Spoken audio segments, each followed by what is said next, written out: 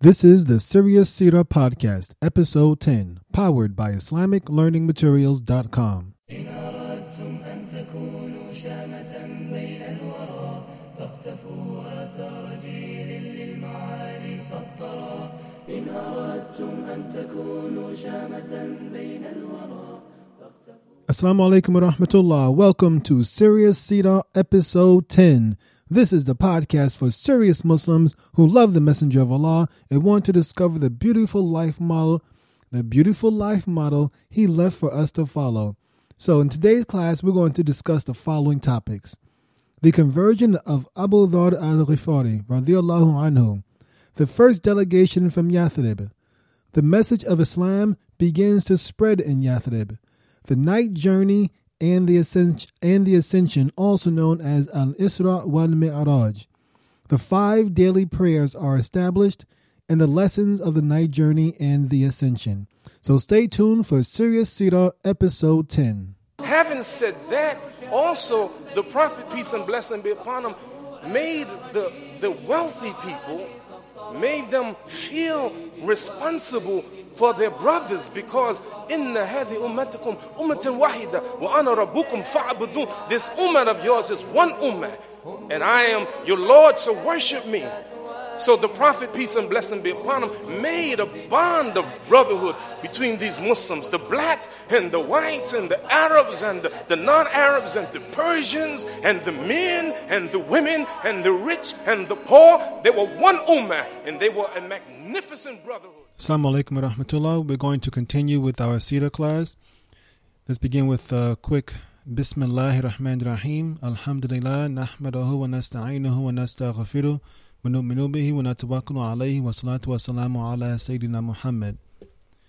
When we left off last week, we were talking about the Prophet's trip to Ta'if with Zayd ibn Haritha, the revelation of Surah Al-Jinn, which came after the people of Ta'if treated him very poorly. We spoke about how they began to stone him. They sent the children after him to stone him and Zayd, and how the leaders of that town, they treated him very harshly. They said very, disrespectful and rude things to him.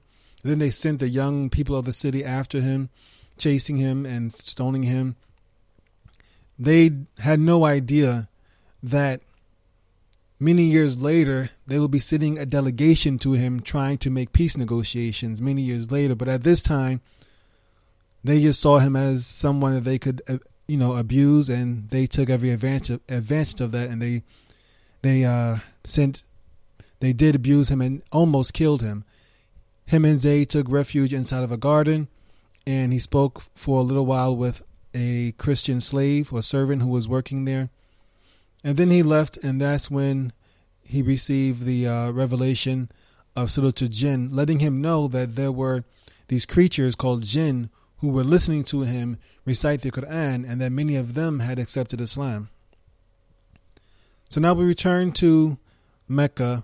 Prophet Muhammad ﷺ and Zayd, they returned to Mecca, and you can imagine how depressed, or at least how, I won't say depressed, but how upset, how discouraged they may have been. They were hoping that maybe they would have received a positive response from Ta'if, but instead they were treated in a very horrible and harsh manner. And now they have to come to Mecca, and all the burdens that are happening over there with the oppression and the persecution and the finger pointing and the name calling and all the other things he has to deal with. And he doesn't have the support of his uncle anymore, nor his wife Khadija, because they have both died. So you can imagine how low his morale must have been. He has barely 100 followers, and many of them are in hiding or have to hide their faith, or they're being oppressed, or they have to go through all sorts of, strange measures to just to be able to pray. They have to pray in secret. And even though he does have the support of Umar ibn al-Khattab and his uncle Hamza Ibn Abi Talib, they're still an oppressed minority inside of Mecca. And so things are really not looking good for the Messenger of Allah right now. Things are really looking down.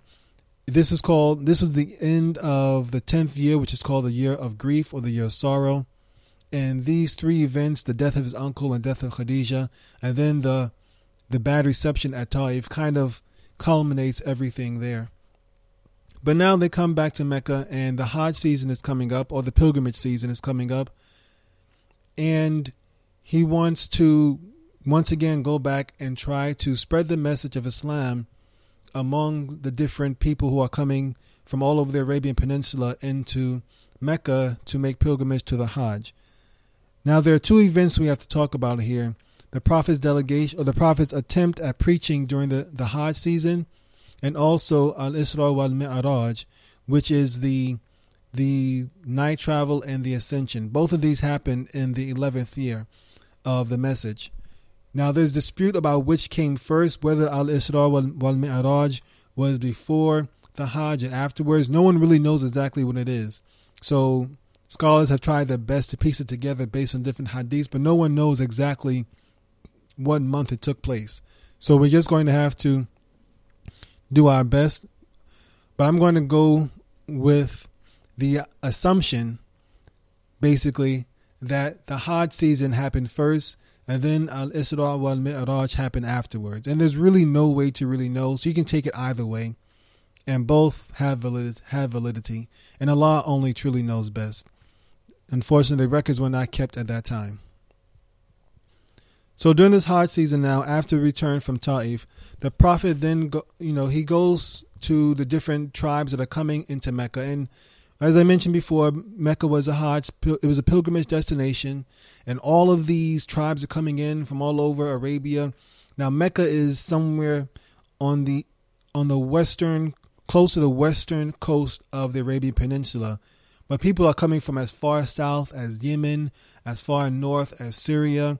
People are coming from all over to make pilgrimage to the Kaaba to pray to their deities and all that stuff. So one of the hopes that a prophet had would that he would be able to convince one of these tribes, one of these visiting tribes, or some people from one of these visiting tribes, to accept Islam and maybe give him and his followers some refuge. And so he is going from he did this before on some of the previous Hajj seasons as well, but he may not have had much of a chance to do that during the previous 3 years because of the boycott, and that may have held him back from doing it, because at that time they were just trying to survive. There wasn't much they can do even with as far as trying to spread the message. At that point in time, it was just a matter of survival. But now the boycott is over, and so he goes to the Kaaba precincts and begins to talk to the people there. But by and large, he talks to tribe after tribe after tribe, people after people. The vast majority of them did not accept the message. There were a few exceptions, however. One of the most notable exceptions was a man named Abu Dharr Al-Ghifari. Now, Al-Ghifari was his tribal name. That was the name of his tribe. He came from the tribe of Al-Ghifar.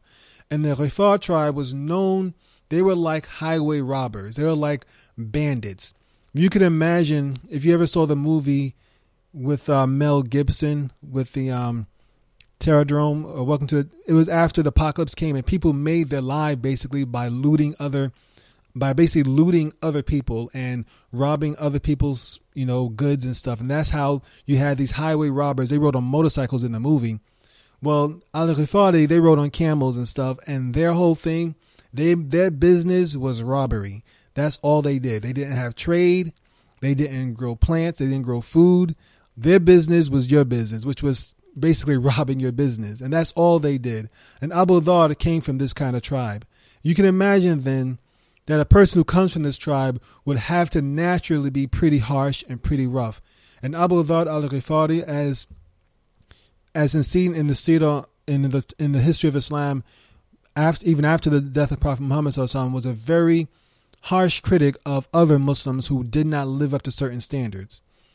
Now, Abu Dharr, before he actually became Muslim, he had heard about this man in Mecca saying all these things about there's one God, and you got to stop worshiping these idols. And it piqued his interest. He was curious about it. He was not your typical highway robber. I guess the average highway robber, the only thing they're concerned about is looting the next caravan. Abu Dharr, he was more of a spiritual person, and he was always a bit of an odd person as far as his tribe was concerned, but he was still had the genetics of a highway robber, even though he did not, as far as we know, he did not involve himself in that. He was not involved in that activity himself.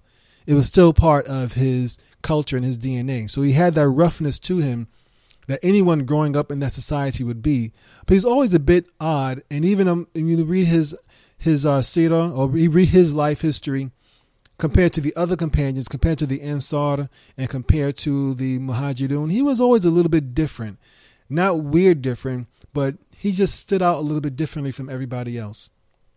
But in any case, he heard about the message of Islam, heard about Prophet Muhammad, and so he came to Mecca to try and find out about him, try to find out more. Actually, first he sent his brother.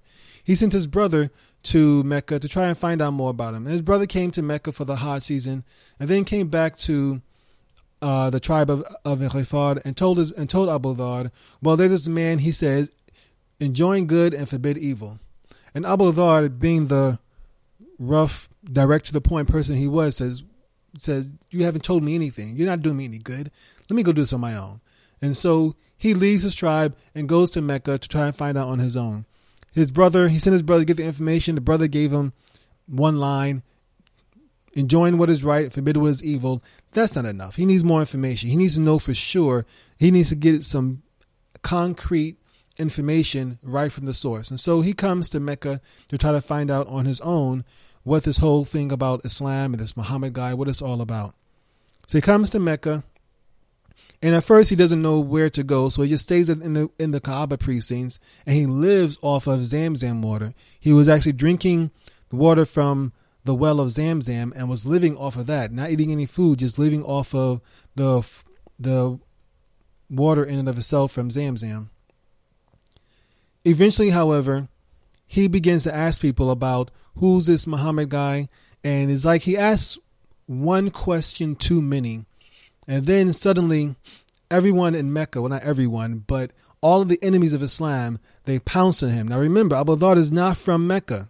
He doesn't have any protection. He's a stranger. It's outside the Hajj season, so all bets are off now. He doesn't have the protection of the sanctity of the holy months or anything like that, or the sacred months. He doesn't have any of those protections. And so when he starts asking all these questions, you can imagine somebody walking into hostile territory and asking all the wrong questions. You're going to eventually bring the wrong attention to yourself. And he did this, and all the enemies of Islam pounced on him and began to beat him and beat him and beat him. But eventually, Al-Abbas, who was another uncle of Prophet Muhammad sallallahu alaihi wasallam, and some people say that he may have taken his Islam, taken Shahada in secret, but we don't really know. He did eventually become Muslim, of course, definitely out and out Muslim after the conquest of Mecca. There's no doubt about it then. But even during this time, there is some dispute about whether he may have just taken Shahada and may have hidden it. But Al-Abbas, he saw the people beating on Abu Dharr, and he rushed out there and he said, don't you know what you're doing? This guy is from Al-Ghifari. He's from the tribe of Ghifari. If you hurt this guy, our caravans will not be safe.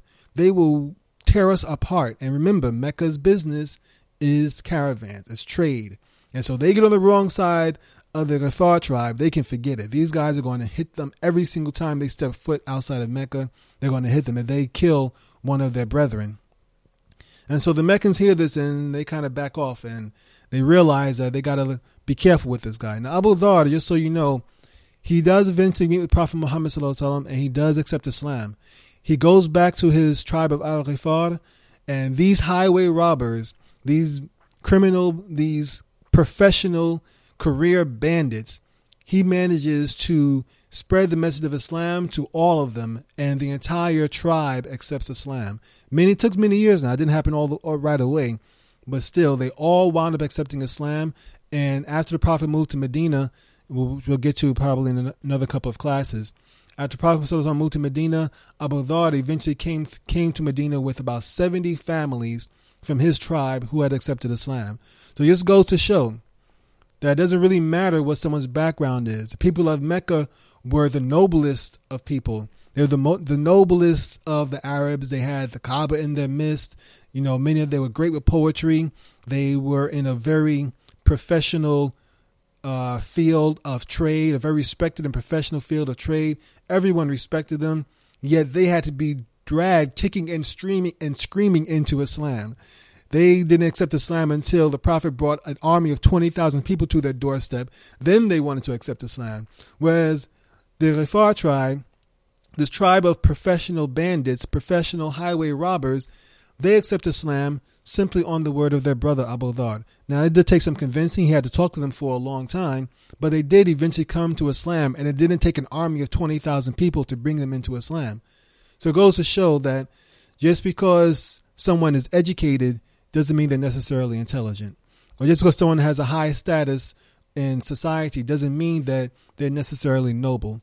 The people of Ghifar, they accepted Islam before the people of Mecca did. And so really, faith is in the hands of Allah. That's what the overall lesson for this is.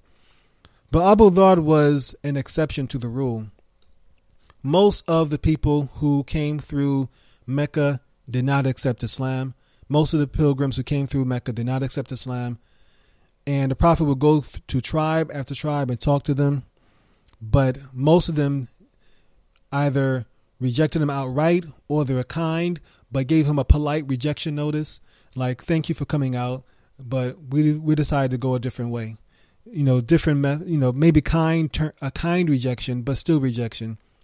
One exception was one Sahaba named Tufail ibn Amr. He was from the Daws tribe. He did hear the message of Islam, and he did. He did accept Islam, and he then went. He was from a tribe called Daws, which is outside of Mecca. He did accept Islam, and then he also went and spread the message to his immediate family. His parents accepted Islam, and then his wife also accepted Islam. And then after the Hajj season was over, he went back to his tribe. His tribe, however, was more resistant than Abu Dharr's tribe. Abu Dharr's tribe came around within a couple of years, but Tufail's tribe, they didn't come around so quickly. And there's even a hadith where Tufail, he came back to, I think it was Medina. At the time, he came to meet the Prophet Muhammad SAW in Medina at one point and was complaining about his people. They just won't accept Islam. I'm giving them the truth. I'm talking to them. They just will not accept it. And then he asked the Prophet, ask Allah to curse them for not accepting Islam. Ask Allah to send his wrath upon them. Instead, however, Prophet Muhammad SAW made dua for them that they will be guided to the light of Islam. And sure enough, eventually, the entire tribe of Daws accepted Islam as well. But this was many years later. But still, they all became Muslim. And this is just one exception to the rule of the vast majority of people who were making that pilgrimage to Mecca during this 11th year. And most of them rejected Prophet Muhammad SAW. But Abu Dharr and Tufail were some of the exceptions. There was one more exception. Now, this is the most important one of all. The news of Prophet Muhammad's message was starting to spread now around the Arabian Peninsula.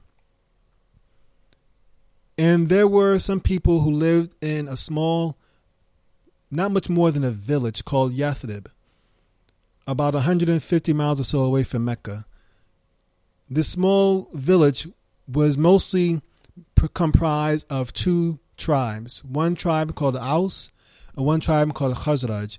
And these guys were always at each other's throat.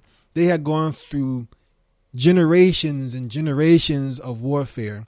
You know the popular story, the Hatfield and McCoys here in the United States, of these two families who are always in persistent family feud. Well, the Aus and the Khazraj were the Arabian version of the Hatfield and McCoys multiplied by 100, because these guys weren't just, and this wasn't just legend. These guys were in absolute warfare for generations, and it was to the point they had killed most of their fighting men had been killed in battle with these two guys fighting each other. So the Aus and the Khazraj, they had kind of got tired of killing each other by this time, and they wanted to know there's some way that they could stop all this stuff. Also within their city, lived several Jewish tribes. And Jewish tribes, they had nothing to do with the fighting. They took sides based on whichever one was more convenient. Whoever was, whoever gave them the better deal. The Jewish tribes took they I won't say they were instigators, but they were opportunists as far as the war between the Aus and the Khazraj was. Now the Hajj season comes along, and 6 people from Medina go to Mecca in the hope of maybe they can hear something about this guy who's talking about not worshiping idols and only worshiping one God, and he says he's a prophet. And they do this because they had grown up around the Jewish tribes. We mentioned they had these Jewish tribes already. They already had the societal problems. Their societies, big rifts. There's torn apart, people killing each other. This constant family feud between these two tribes is going on and on and on. But they also grew up around these Jewish tribes, and the Jewish tribes were monotheists. Of course, they worshipped Allah only. They had their own problems as far as aqidah and behavior and character was concerned, but they were monotheists. They did have the message of Tawheed. They were constantly warning the Aus and the Khazraj who lived in Yathrib. They were constantly warning them, the Jews they were constantly warning them that one day our prophet is going to come. They knew that there was still another prophet to come.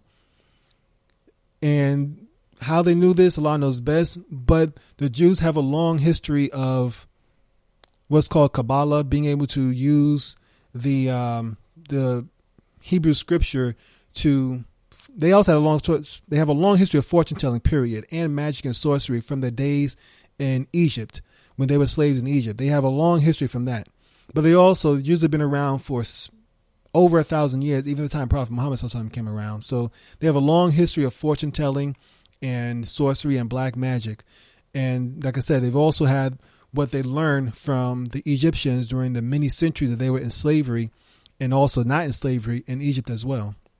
So the Jews, they knew a little bit about foretelling the future and knowing how to read future events and reading the stars and all this sort of stuff, astronomy and stuff like that. And they were telling them that, one day we got a prophet coming by. We got a new prophet coming through soon. And when he comes, you Arabs, you think you got the upper hand right now because there's more of you. But when our prophet comes, we are going to wipe you out and we are taking over. And so the Aus and the Khazraj, they were always kind of worried about this because they were always around these Jews. They were kind of worried. The Jews were very educated. They could read and write. They spoke several languages. They spoke Arabic, obviously. They spoke Hebrew. They could read and write both languages. They always seemed to be very educated. They had the most money. They always seemed to get into these really advantageous deals with the Arabs where they would charge riba and interest. And the Arabs, no matter how much they would do, they always seemed to be in debt to the Jews. So they looked up to the Jews with respect because the Jewish tribes in the area seemed to have upper hand on them. Whereas the Arabs are fighting each other and killing each other, talking about the Aus and the Khazraj. Whereas the Aus and the Khazraj were fighting and killing each other and destroying their society, the Jews were getting rich. They had huge orchards, well-built fortresses. They were doing pretty good, and they were very well educated compared to the Arabs who were still worshiping stones and bricks and stuff. And so the Arabs look up to the Jews. And so when they told them that we got a prophet coming through, and when he comes, we're going to wipe you guys out, they took it seriously. So when they heard about this guy in Mecca saying he's a prophet, they were thinking maybe we should go and check this guy out and see if maybe, he would help us out rather than go and help the Jews, or at least maybe give us some sort of concession if he is going to really go help the Jews. So they went to Mecca for the Hajj pilgrimage, and eventually the two sides meet. Prophet Muhammad ﷺ and Abu Bakr meet with the 6 members from the tribe of, there was, I believe, 4 from the tribe of Khazraj and 2 from the tribe of Aus. 6 members in total from Yathrib. And Prophet Muhammad ﷺ and Abu Bakr radiallahu anhu, they all met together. Now, it is unlikely that anyone here in this meeting of 8 people knew the repercussions and the significance of this meeting. I don't think any of them knew that this one little meeting between these two groups would lead to events that would change the history of the world forever. I can't say if any of them knew. Maybe Prophet Muhammad SAW knew. Allah knows best. Everybody else, there's no way they could have known that this one little meeting right here would change history forever after that. But nonetheless, they met. And Prophet Muhammad SAW began to preach to them about Islam. And the Aus and the Khazraj, remember, they're in a pretty bad state. They just got through another terrible war, battle with each other. And so they are desperate for some sort of leadership, something to unify them. And also they're still kind of worried about that prophecy from the Jews saying that they got a prophet coming through. So they talk about it amongst themselves, and they're like, what if this is that guy? What if this is that guy that the Jews have been talking about? What if this is that prophet who they say is going to come and lead them to victory over us? Maybe, we can be early investors. You know how it is when a company goes public, the people who invest early, they're the ones who make out with the most money. And so they're thinking, not in terms of financial money, of course, but they are definitely concerned about their own well-being. They're like, maybe we should get the jump on this and join this guy right now before he meets with the Jews and they go and claim him for their own. And so they're convinced of Islam. They're convinced that Prophet Muhammad SAW is a prophet of Allah, and they accept Islam, and they promise to go back to Yathrib, their village, and spread the message amongst their people. And like I said, it's impossible to know if anybody knew the things that would come out from this one meeting. I just can't imagine anyone else except for Prophet Muhammad SAW knowing how significant that one meeting in the precincts of the Kaaba during the pilgrimage season in Mecca over 1400 years ago would have meant so much to so many people, would have changed the world and affected the lives of billions of people going forward. And Allah knows best. But the people of Yathrib, they go back, the Aus and the Khazraj, those 6 members, they go back to Yathrib and they began to spread the message amongst their people. And like the tribe of Abu Dharr, they began to accept. The people are much more open and much more acceptable to the message of Islam. And many of families within the city of Yathrib began, or really more of a village of Yathrib, began to accept Islam. And Prophet Muhammad SAW, he doesn't know all this is happening. They don't have cell phones. People couldn't send messages back and forth saying that, your message is doing pretty good here. We got about 6 converts today. We got 5 converts yesterday. There's no way for him to know that. So after the people of Yathrib went back to their hometown, and after the pilgrimage was over, Prophet Muhammad SAW had to go about business as usual. But when someone's a prophet, there is no such thing as business as usual. And now we begin to enter the story of Al-Isra Wal Mi'raj. This story is very popular. It is an important part of Muslim history. I'm going to send you a link where you can read the hadith from Sahih Bukhari about the whole event of Isra Wal Mi'raj. But I will go over it. Briefly. I'm not going to go into all the details because you can read the hadith, and I'm not going to read the hadith to you. So you can read the hadith if you want to get more details to it. But Al-Isra Wal Mi'raj, let's understand the meaning of it first. Al-Isra means night journey. It means the night journey. Isra means night journey. Mi'raj means ascension or going up. Anzal means coming down. Mi'raj means going up. And so it was the night journey, which was the journey at night that the Prophet Muhammad SAW made from the Kaaba to Masjid al-Aqsa in Jerusalem.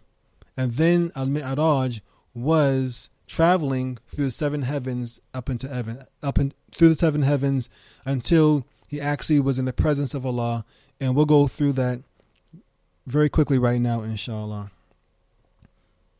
So in the hadith, an angel comes and opens up Prophet Muhammad's chest and washes his heart with water from Zamzam. And then he instructs him to mount on this beast called a Burak. And this beast is larger than a donkey, but smaller than a mule. And a mule is a hybrid between a donkey and a horse. So it's basically a medium-sized horse-like animal, but it's not exactly a horse. And this animal travels extremely fast. Prophet Muhammad SAW described it as traveling as far as the eye can see in one stride. I look at that as basically traveling instantaneously, because if you look at it, he travels as far as the eye can see in one stride. That seems like traveling one place to another almost instantaneously, light speed practically. And light travels like 800 miles per second, something like that. So he got on this animal and he's whisked over to Beit al-Maqdis, not Beit al-Maqdis, Masjid al-Aqsa in Jerusalem. And then he ascends through the seven heavens. And this is something that you can't really explain physically. And that is also one of the questions about Al-Isra Wal Mi'raj, whether it was a physical travel or whether it was a spiritual travel. And most scholars seem to say there was actually both. It was both spiritual and physical. There are some who say it was only spiritual, and I don't know if Ben says only physical. I'll say it could be just physical. But anyway, it was spiritual and physical in the fact that Allah knows best. Perhaps the travel from Kaaba to Jerusalem was physical, whereas the travel through the seven heavens was spiritual. Allah knows best. The point is that he did travel through the seven heavens. And as he goes through the seven heavens, he meets the other prophets who came before him. He meets Adam alayhi salam. He meets Yunus alayhi salam. He meets Prophet Yusuf alayhi salam. He meets Musa alayhi salam. He meets Prophet Ibrahim alayhi salam. He meets Harun, Aaron alayhi salam. He meets all the prophets, not all the prophets. He meets several prophets through the different heavens as he goes through the different heavens. He also sees some of the punishment that people will experience in the next life. He sees a punishment for people who backbite. He sees a punishment for people who eat the treasure or the wealth of orphans unjustly. He sees a punishment for those people who commit zina, which is illegal sexual intercourse, fornication, or adultery. He sees the punishment that these people will go through. He sees the children who have died in childhood, and he sees them with Prophet Ibrahim alayhi salam. He sees many wonderful things. He sees the mystical lote tree, which is known as Sidratul Muntaha. He sees the mystical lote tree in heaven as well. He also sees Baitul Ma'mur, which is the highest abode or the highest level of paradise, in which the hadith says that 70,000 angels pass through Baitul Ma'mur, the highest abode, every day. And they see it and they can never come back, because that's it. That's the only chance to see it. So 70,000 angels see Baitul Ma'mur, and then they go on. And another 70,000 come for their turn. And it is really an amazing experience. And then the most important thing from us from a fiqh and sharia standpoint is when he's within the presence of Allah, and Allah gives him the commandment for Muslims to pray 50 times a day. And so he gets this order from Allah, and he begins to descend back down through the heavens. And then Musa stops him. And Musa like, hold on, wait. What did your Lord tell you? And the prophet tells him that he ordered my people to pray 50 times a day. And Musa, he knows what it is about people, and he had himself some hard-headed people himself in the children of Israel. He's like, your people cannot handle it. Take it from someone who knows. They cannot handle it. It's too much for them. Go back to your Lord and ask him to reduce it. And so Prophet Muhammad SAW, he said, well, he knows more than I do, or he's been prophet longer than I have. Let me go back to Allah and ask him. So he goes back to Allah, and Allah gives him a concession and reduces it down to 40. He comes back through, and Musa meets him again. And he's like, well, what did your Lord tell you this time? He said, well, he lowered it down to 40. He's like, no, still too much. Go back and see if he can lower it down some more. So Prophet Muhammad goes back to Allah subhanahu wa ta'ala and asks him again to lower it down. He lowers it down to 30. This goes back and forth. Every time Prophet Muhammad says, Musa tell him, your people cannot handle it. You got to lower it down. Trust me, I know. My people are some of the most hard-headed and hard-backed people you could imagine. They can't handle it. You got to get it down lower. and go back and forth. Musa would suggest request he goes back to Allah and get it lowered down some. Prophet Muhammad go back, get it lowered down by about 5 or 10. Come back to Musa. Musa says, it's still not enough. It's still too much. Bring it down some more. This kept on happening until it got down to 5.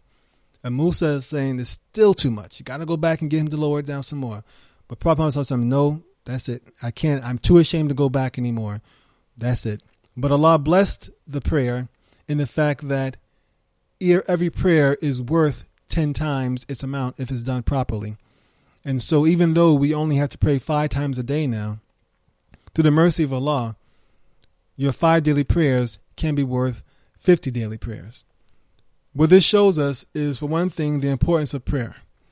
This is something that was communicated directly to the Messenger of Allah, directly from Allah subhanahu wa ta'ala. And there's differences of opinions. Ibn Abbas and Aisha, they differed as to whether Prophet Muhammad sallallahu alaihi wasallam actually saw Allah. Ibn Abbas said he did. Aisha, his wife, said he did not. Most scholars agree with Aisha that he did not see Allah directly. And there's a hadith that kind of indicates he didn't see Allah directly, because he was asked about it. And Prophet Muhammad sallallahu alaihi wasallam said, I couldn't see anything. There was only light. How could I see anything? And so that's indication that Prophet Muhammad sallallahu alaihi wasallam did not see Allah subhanahu wa ta'ala directly, but he was just in the presence of Allah, and Allah gave him the orders in a way that befits his majesty. So Prophet Muhammad sallallahu alaihi wasallam now has the orders, and this is just an example or one more indication of how important prayer is for Muslims. It came directly from Allah. You have Prophet Muhammad sallallahu alaihi wasallam and Musa negotiating and going back and forth on this thing, and Allah and his mercy lowered it down from 50 down to 5. And out of shyness, Prophet Muhammad sallallahu alaihi wasallam would not go back and get it lowered down even more. So I don't think there can be any doubt as to the importance and role of prayer as Muslims. This is not something that just came out of Prophet Muhammad sallallahu alaihi wasallam's mind. It is not something he just made up just to try and give us some discipline. This was an order directly from Allah subhanahu wa ta'ala. And so we kind of have to do it. You kind of have to do the prayer. All the 5 pillars have to be done, but the prayer especially needs to be taken seriously. Once again, it's a direct order from Allah to his messenger, and not just through the Quran, even though coming through the Quran is just as important. Directly communicated to Prophet Muhammad sallallahu alaihi wasallam, and now it's brought back to us, and we have to do this. So Prophet Muhammad sallallahu alaihi wasallam returns, and he goes back down through the 7 heavens back to Masjid Al-Aqsa, then makes the trip back to the Kaaba, and he arrives back in the Kaaba. Now on his travel through in his travel from Jerusalem back to Mecca, he saw a caravan that's on its way to Mecca, and this plays an important role in a few minutes. We'll see how that plays an important role.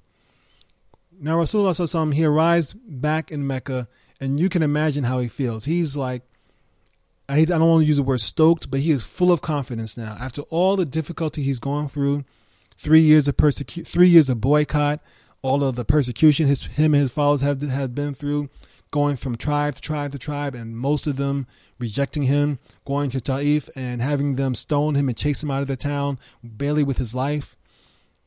After going through all that, and Allah sends this mercy down to him. This is such a morale booster for Prophet Muhammad sallallahu alaihi wasallam, and you can imagine how full of confidence, and like I said, I don't want to use the word stoked, but you can see how stoked and confident he was that Allah is with him. He always knew Allah was with him, but his morale is now at a much higher level. And he knows that this message has to go on, and he has to find a way to keep it going on. And that's why some people say that this may have happened before that Hajj pilgrimage, when so many people were coming into Mecca, because people say that this was this gave them the impetus and the courage to go, and the encouragement to go through the tribes and who are coming to Hajj and preach to them confidently. And Allah knows best which came first and which came afterwards. In the end, it doesn't really matter. The point is that this was a morale booster for him. You also should know that Al-Isra Wal Mi'raj was not meant to convince the pagans of the truthfulness of the message of Islam. It was not meant for them. It was meant for Prophet Muhammad ﷺ as a morale booster for him. The Quraysh, in fact, when they heard about it, they were actually kind of happy. Now, you can imagine the pagan Quraysh. Now, the enemies of Prophet Muhammad ﷺ, they're going through now 11 years of trying to get rid of this guy. 11 years of first just talking about him, then spreading lies about him, then outright persecuting him and his followers, then trying to starve them out of existence, and then boycotting him. They've done everything they could to get rid of this guy, to shut him up.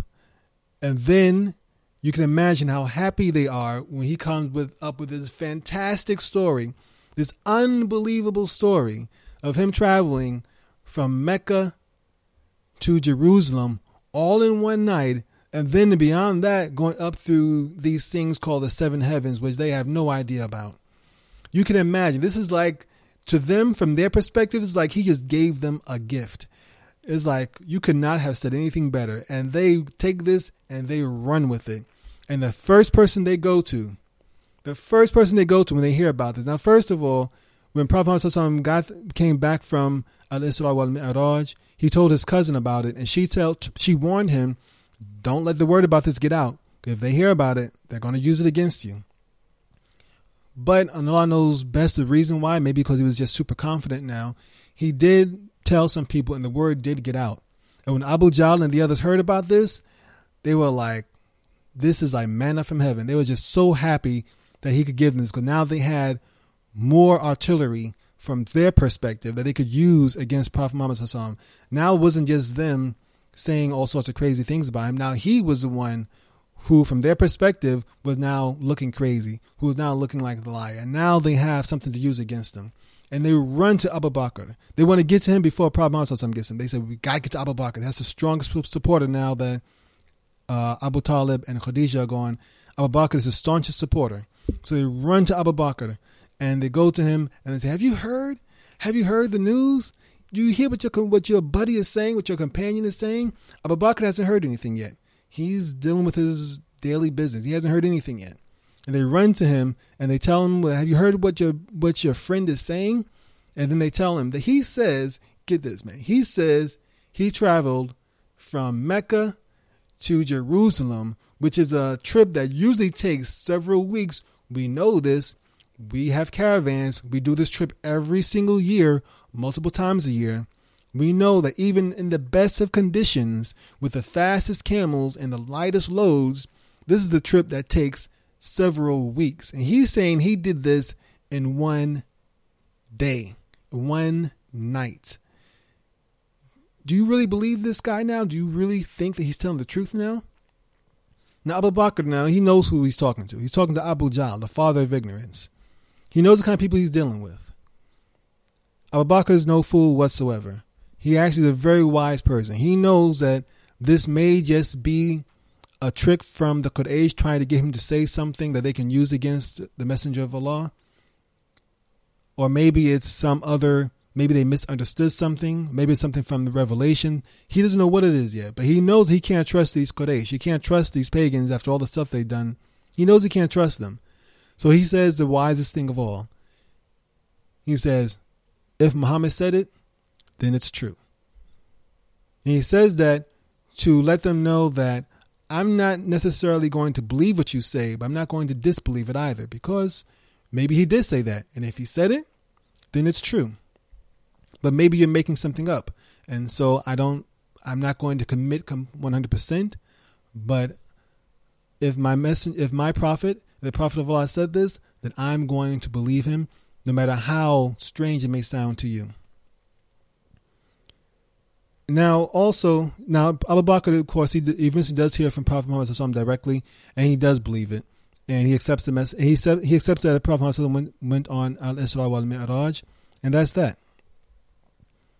Now, as far as the other evidence of Prophet Muhammad's trip to Al-Isra Wal Mi'raj, he mentioned that on his way back, he passed by the caravan, and he told the people of Mecca that there's a caravan coming that they were not aware of was coming. They didn't know it was coming. They didn't expect it to come, but he told them it was coming because he had seen on his way back. And so when he did this, this was an evidence that that he was actually telling the truth. Also, they wanted to ask him about the windows in one of the buildings. I guess Masjid al-Aqsa. They asked him about the windows in one of the buildings in Jerusalem, but Prophet Muhammad ﷺ didn't know the answer to that question, and so Allah sent Jibril to give him the correct number because either he didn't see it or he wasn't paying attention. But he didn't know the exact number of windows in whatever building that they were talking about. Remember, Abu Jahl and the others were all merchants. They had been back and forth to Jerusalem many times, and so they knew the area fairly well. And so when they asked him this to challenge him, well, how many windows does such and such building have? They were doing this just to try to prove that Prophet Muhammad ﷺ was lying or was crazy or whatever, but he didn't know. But Allah sent Jibril with the correct answer. All right, as far as the caravan, the Prophet Muhammad ﷺ, he saw the caravan that was coming over that night, and he had specific details about it. He knew the type of camels that it was carrying. He knew about the load that it was carrying. He knew how many were there because he had seen all this in his travel. And so he told them about this, and sure enough, later that same day, the caravan does come, and it is exactly as he described it. Yet still, the Quraysh still did not believe him. Now, the importance of Al-Isra Wal Mi'raj cannot be overstated. One of the most important things is that it links these two holy buildings, Al-Kaaba and Masjid al-Aqsa. It links them as two houses of worship. It also links the cities of Mecca and Jerusalem. And for several years, Masjid al-Aqsa was the Qibla. It was the first Qibla, the first direction of prayer for the Muslims. And this was an honor that Allah gave to Bani Israel, but they lost that honor because of their own arrogance and because of the refusal to accept the message of Islam. We have to keep in mind that Islam is not something new and separate. It is the same religion that was practiced and preached by all the messengers of Allah. So there may have been people who take the message of Islam and change it into Christianity or change it into Judaism or change it into this and change it into that. There's always the same message of Tawheed. And so for those people who are not Muslim, it's not as if you're asking them to convert from one religion to another. We're asking them to accept the truth of what they already believe and purify it. So all they're doing is the truth of what they already believe in monotheism. They're already Jewish or Christian. They already have evidence of monotheism. They just have to purify it, and Islam purifies it. This is the truth of what they're already believing. So it's not like we're asking them to convert from one thing to something totally different, though I understand that from their perspective, it may look like that because they have to take on so many new duties and some things have to change in their lifestyle, but that's only because they are perfecting their worship. And so when the Jews did not accept Prophet Muhammad ﷺ, this was their second chance at getting a prophet because they rejected Isa ﷺ, and then they reject Prophet Muhammad ﷺ. And so by this time, their arrogance was just way overboard. And so they lost the honor of having the Qibla. And from the time of Prophet Muhammad ﷺ to now, Mecca has been the Qibla for Muslims and will be until the Day of Judgment. And so they've lost that honor. That's something that they can only blame themselves for. As we already mentioned, another important lesson from Al-Isra Wal Mi'raj was it shows the links and the connection between all the prophets. And we spoke about this just a few seconds ago. It shows that all the prophets, they were not preaching Christianity or Judaism. They were all preaching Islam, submission to Allah. They're all preaching worship Allah alone. And that is something that all the prophets were taught and all of them preached. And that is why the prophets were brothers in a sense, not obviously not genetic brothers, but brothers but spiritual brothers in a sense. And this is why they were so happy to see Prophet Muhammad when he came through he came through the seven heavens. Many of them greeted him and they're happy to see him. And Musa alayhi salam, he even cried when he saw him because he knew that his people had lost the message and that his people were not going to be the saved people that they thought they were. And he knew that Prophet Muhammad was coming with the final truth. And he cried out of sadness for the loss that his people would have. Bani Israel. And so Al-Isra Wal Mi'raj shows the connection and the links between all the prophets. And we also already mentioned how it shows the importance of prayer and how prayer is a fundamental part of the Muslim life. And we also spoke about how Al-Isra Wal Mi'raj was not meant to be something to convince the Quraysh about the truthfulness of Islam. It was meant as a morale booster for Prophet Muhammad sallallahu alaihi wasallam. So that's going to pretty much end our class for today. Just one last thing is that also not too long after this, the Prophet married Aisha radiallahu anha, the daughter of Abu Bakr. But we're going to have to spend some time on that one. So we're going to do that one next week, inshallah. Only reason I want to spend more time on that one because it's a controversial issue. I want to deal with it in depth. I don't want to breeze over it. But it's something that we do need to discuss, and we will discuss it inshallah in the next class. So at this point in time, we are finished with the base. We're finished with everything that I have scheduled. I don't have anything else scheduled for right now. What we do know is that while the Prophet is going through Al-Isra Wal Mi'raj, and while the people are debating whether they should accept him or not, unbeknownst to anyone there in Medina, well, right now it's still called Yathrib. In the little town of Yathrib, those 6 people are busy preaching the message of Islam and converting dozens and dozens of people to Islam, spreading the message, and many people are coming to Islam. So much so that within a year, that group of 6 people will come back as 70. And as I mentioned already before, while all these things are happening, I don't think anybody knew the repercussions that these events will have. And Allah knows best. Any questions asked for now before we end the class? Wa iyyakum. Wa iyyakum. Wa iyyakum. All right, there are no more questions then. We're going to end it here. Ameen. You as well. Okay, there's just one more thing in my notes that just came up, but it was in my notes. I just didn't remember to tell it to you. During Al-Isra Wal Mi'raj, I guess it's Al-Isra. Prophet Muhammad sallallahu was offered both milk and wine, and he chose the milk instead of the wine. And Jibril confirmed that you've chosen correctly, and this is an indication that that his ummah is rightly guided. And as far as the Quranic references to Al-Isra Wal Mi'raj, you can see it in Surah Al-Isra. That's the 17th chapter of the Quran. قال الله تعالى في كتابه بعد أعوذ بالله من الشيطان الرجيم بسم الله الرحمن الرحيم سبحان الذي أسرى بعبده ليلا من المسجد الحرام إلى المسجد الأقصى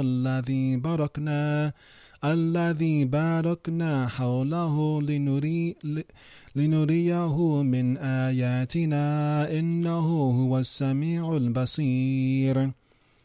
The translation of that is, exalted is he who took his servant by night from Al-Masjid al-Haram to Al-Masjid al-Aqsa, whose surroundings we have blessed to show him of our signs. Indeed, he is the hearing, the seeing.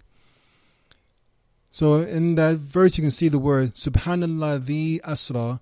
Asra is, he's mentioned, Night Journey. Bi'abdihi layla min al-Masjid al-Haram. Masjid al-Haram is the sacred masjid, which is the Kaaba. Ila Masjid al-Aqsa, which means the farthest masjid, but that is Al-Masjid al-Aqsa in Jerusalem, whose surroundings we have blessed. And it is also mentioned again, some of the events are mentioned also in Surah An-Najm, when Allah says, أعوذ بالله من الشيطان الرجيم وَلَقَدْ رَآهُ نَزْلَةً أُخْرَى عِنْدَ سِدْرَةِ الْمُنْتَهَى عِنْدَهَا جَنَّةُ الْمَأْوَى. It mentions a tree that Prophet Muhammad saw, which is the low tree, which he saw at the utmost boundary, which is the highest heaven. The translation of those verses are, and he certainly saw him in another descent at the low tree of the utmost boundary. Near it is the garden of refuge. This is what Prophet Muhammad saw, I don't want to say mystical, but the low tree that is in the highest heaven. And from this tree, there were 2 rivers running from it, running through it. And I don't want to misquote the hadith, so I'll just stop there because I forgot some of it. I forgot some of the details. I'll leave it alone on that. But the low tree was a tree that Prophet Muhammad saw in the highest heaven. And I sent the link to the hadith. You can read it there. It should give clarification there, inshallah. But those two surahs have some of the information about Al-Isra Wal Mi'raj. And if that's it, we're going to close out here then, inshallah. Subhanaka Allahumma wa bihamdika nashhadu an la ilaha illa anta nastaghfiruka wa natubu ilayk. Assalamu alaikum wa rahmatullahi wa barakatuhu. Inshallah, we'll be back next week.